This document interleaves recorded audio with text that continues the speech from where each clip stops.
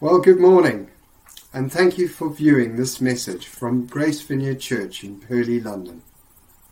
If this is your first time watching us, we'd love to connect up with you and invite you to our Sunday service or events during the week. Please go to www.gracevineyard.co.uk or email our office at office@gracevineyard.co.uk. For those of you who don't know me, my name is Mike. Together with my wife, Jo, we have been going to Grace Vineyard Church for just over 5 years now and have loved growing in all the things Jesus has led us to as regular members of the congregation. This year, we have mostly been exploring the book of Acts by reading more about what the first apostles did after the life of Jesus. We hope to learn more about how we can live more radically for the Lord our God. In doing so, we believe that we would become more available to be used by God and see His kingdom come tangibly in the communities we live and reach into, whether that be on our street, our workspaces, or beyond. As we have journeyed, we have seen how the apostles live out this promise that Jesus makes before he ascends to heaven in Acts 1 verse 8. You will receive power when the Holy Spirit comes on you, and you will be my witnesses to Jerusalem and all Judea and Samaria and to the ends of the earth. And just in case you haven't been following, I would like to point out to you that we, the church, are evidence of this missional journey continuing to this very day, some 2,000 years after they were spoken. We're now in chapter 16 of the narrative, which describes the beginning of Paul's second missional journey, bringing the good news and teaching they have heard and agreed at the Council of Jerusalem. This is where the apostles agreed, through the Holy Spirit's leading, what it meant to be a Christian and what rules we should abide by. Before we dive in further, I would like to pray over this message and for you who will be listening to it. So let us pray. Lord, thank you that you love us and that through your Holy Spirit you have continued to be present in our daily lives. My prayer is that we hear what you have to say to us today and how you want us to respond. Give us insight into your own journey and our own journey with you, so that we can be more aware of what we can do to live out your ways and further your kingdom on earth. I've entitled this message, The Upside Down Journey. As many of you know, Jo and I have chosen to go on our own missional journey to join a church in the northeast. We have sold our property and have chosen to move to a small town just outside Newcastle to live and love the people God has prepared us for. And therefore, you can imagine I got quite excited about getting to preach on this chapter. There is an element of pride in me comparing my life to Paul and all his missional journeys. But as I read the words from this chapter and prepare my message, I was immediately humbled by what this man and his companions went through just in these 40 verses. I was amazed what the Holy Spirit did through them and the courage they displayed to spread the news of the gospel to the rest of the world. This chapter tells me the many doors they had to push on that just closed in their faces, the embarrassments they face, and the beatings they take. And yet the Holy Spirit shows up time after time after time. When I searched my memory banks, this journey reminded me of a trilogy series written by J.R. Tolkien, The Lord of the Rings. Many of you purists may have read the novels, or if you're a Philistine like me, you just watched the movies.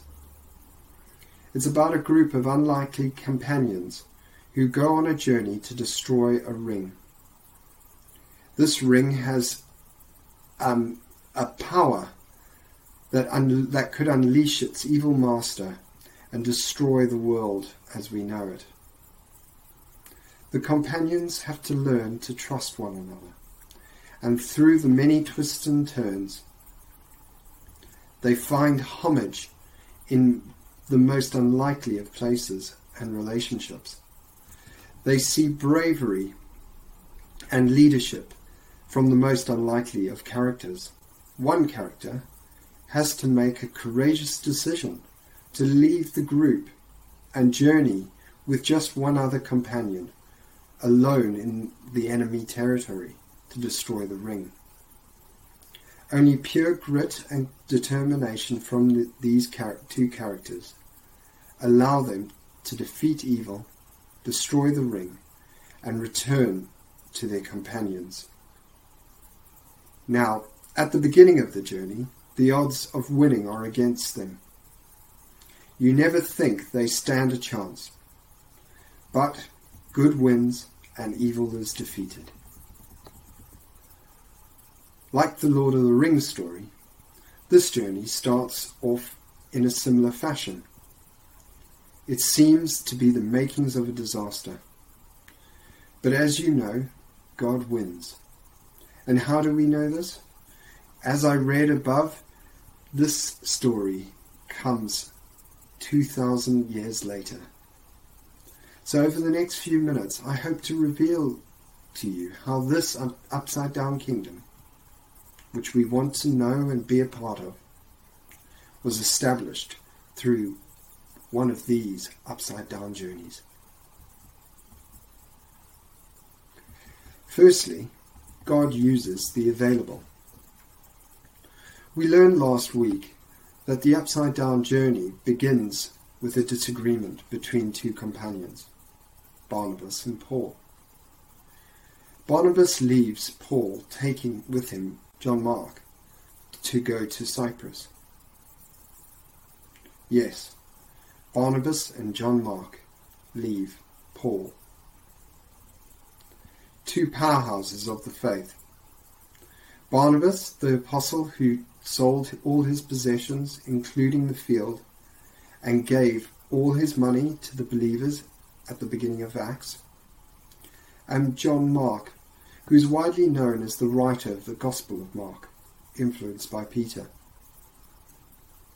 These were two blessed believers who had suddenly become unavailable for this journey. They go their separate ways, and you don't hear about Barnabas again within the book. But we read in the first 3 verses of the chapter that God would use someone else, someone quite unlikely, to fill their shoes. From verse 1, Paul came to Derbe and to Lystra, where a disciple named Timothy lived, whose mother was Jewish but father was Greek. The believers of Lystra and Iconium spoke well of him. Paul wanted to take him along on the journey, so he circumcised him because of the Jews who lived in that area, for they all knew that his father was a Greek. Timothy was a young man who later becomes the leader of the church in Ephesus. This becomes one of the epicenters of the Christian faith. He is one of Paul's main proteges, and Paul writes to him at least twice that we know about from the writing in the Bible. We know that he establishes Ephesus and it becomes one of the greatest or largest churches during that time. And therefore, this should remind us that time after time we can see God using available people to fill the shoes of great men and women to carry out his mission. I recall when Joe and I were asked to join the leadership here at Grace, we were filling the shoes of two wonderful and godly people who had done and continue to do some amazing things for Jesus. Now, if Mark and Jill, our senior pastors, hadn't taken a risk on us, we probably wouldn't be going on our own mission.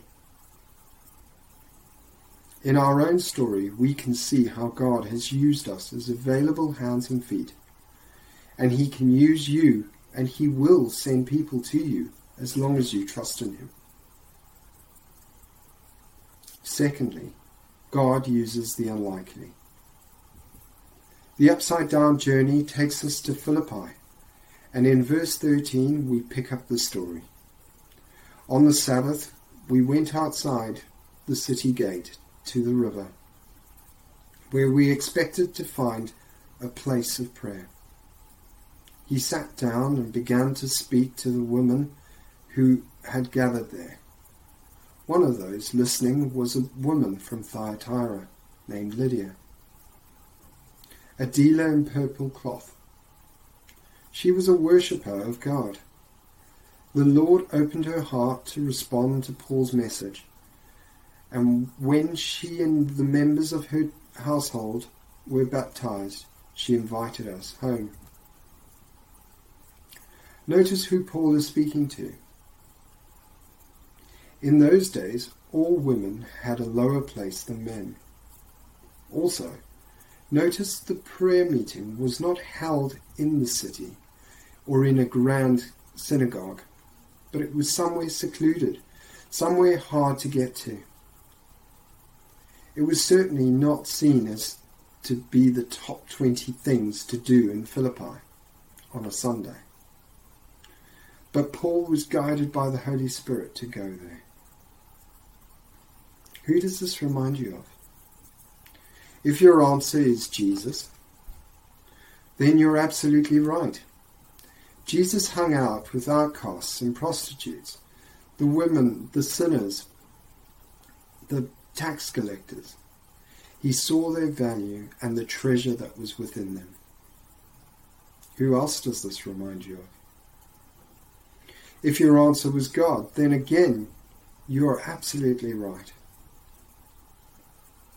The many times God shows up to the unlikely people to lead them towards bigger and greater destinies is unbelievable. A short summary is in Hebrews 11, but just to outline, Abraham was led to Canaan and became the father of faith. Moses, he met in a burning bush. Gideon, he met hiding in a threshing floor. Samuel in an orphanage. David out tending sheep. Elijah hiding in a cave. Time and time again, God showed up, eager and desperate to use the unlikely. There's a guy I was introduced and follow on Facebook who joined our Connect group in the summer a few times. His name is James White. I got a chance to meet with him on Zoom, and he shared his testimony. He gave me permission to tell you how, in the depth of his heroin addiction, the love of Jesus and the power of the Holy Spirit found him only a few months before. Now he's traveling different parts of the country, preaching the name of Jesus and seeing healings and people come to Christ. It's amazing what God has done to and through him. My third point is God wins. God wins every time. When Paul meets Lydia Luke describes her as a good person and a worshipper of God, as the text describes. And God uses Paul to convert her, and in that conversion the Holy Spirit falls. I know so many people like Lydia, good people, that I love and care about, but they don't know Jesus, and don't know the joy of having the Holy Spirit within them. I was like Lydia. I thought I was a good person.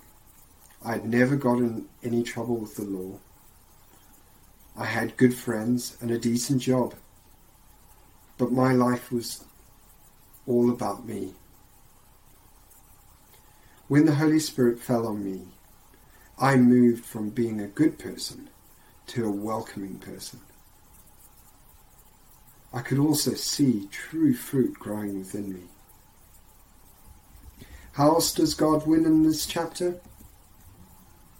Well, you see him winning over an evil spirit when Paul casts out the demon from the possessed female slave who's taunting them. And then it all seems lost again, as owners of the female start accusing them of advocating customs that were not Roman. And the crowd attack Paul and his colleagues. They get beaten up severely and thrown into prison. At this stage, what would you do? Do you think God is telling them something? Have they gone the wrong way? Should they stop their mission and maybe go home? Best to live and preach another day? Maybe somewhere closer to home? No, not Paul. Instead, they begin to pray and sing hymns to the Lord.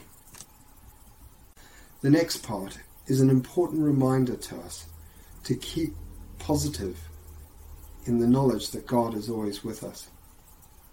When the chips are down, how many of us withdraw and give up when we should be pushing forwards? We need to remember we have God on our side, who can do the impossible. Verse 26. It says, "Suddenly there was such a violent earthquake that the foundations of the prison were shaken. At once all the prison doors flew open and everyone's chains came loose. The jailer woke up, and when he saw the prison doors open, he drew his sword about to kill himself, because he thought the prisoners had escaped. But Paul shouted, 'Don't harm yourself. We are all here.'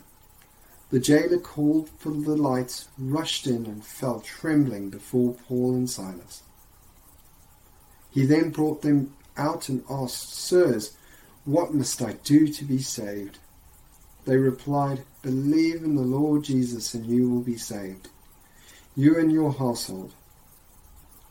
Then they spoke the word of the Lord to him and to all others in his house. At that hour of the night the jailer took them and washed their wounds. Then immediately he and all his household were baptized." Again, we read that God wins again. Through the power of the Holy Spirit, God wins. This journey has a theme that runs through it all the way from the very beginning to the very end of the chapter. There is a plan that God has for Paul and his companions. The text states in verse 6 and 7 that the Holy Spirit and the Spirit of Jesus prevented them from reaching the province of Asia and then Bithynia. Then Paul has a dream to cross over to Macedonia and go into Europe. I'd like to propose that it was God's intention that Paul would meet Lydia, and that he'd be prevented from going into Asia to battle with the spiritual world and take on the demon-possessed slave girl. He was thrown into jail so he could meet the jailer, so that he and his household would come to know the joy of Jesus and what he has done. Finally, God is our encourager.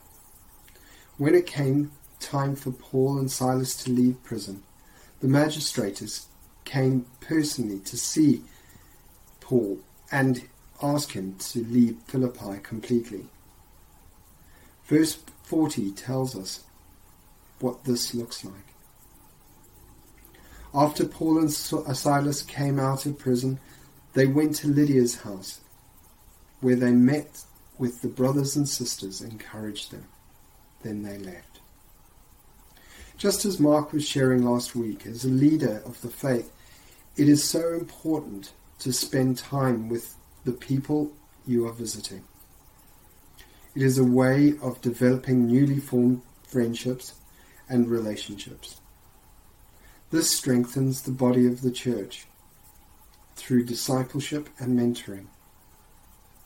Lydia and her household potentially would have heard that Paul and Silas were thrown into prison, and therefore seeing them released so quickly would have been a powerful testimony to a new believer, showing that God is the one and the only waymaker.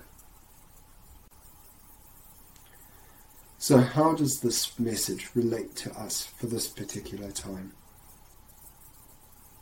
Well, like the 4 points, I want to give 4 reasons. Given the current lockdown regulations, which keep getting tougher, it does give us an opportunity to be more available to be used by God. And even when we feel unusable, the Bible shows us God doesn't care who you are and what you have done or could do. There is always room for you in his house to be used. Thirdly, God wins. Even when it all seems lost, God wins. And finally, when there's nothing else, look to the Lord and thank him for everything he has done. We can be encouraged that he will be with us and carry us through to the other side. Let us pray. Thank you, Lord, that you know us. You know us better than we know ourselves. We know you are able to use us. We know you are our encourager. And we know in the end you win. And right now, I pray you reveal yourself to us, that you will show the work of the Holy Spirit in this world, in your own little way, whether it is through a friend, a rainbow in the sky, or a hot cup of tea. We feel encouraged by your presence, and will go out as people that are available to be used by you for your love and glory. Amen.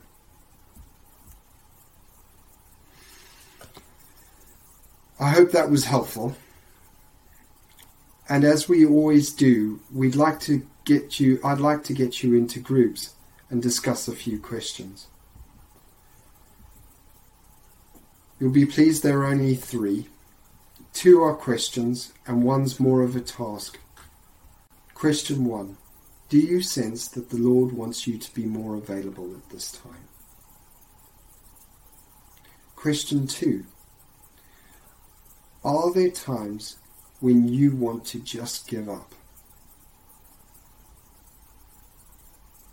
And the third activity is, can you spend some time praying for one another and declaring the Lord's majesty over both these issues for each other?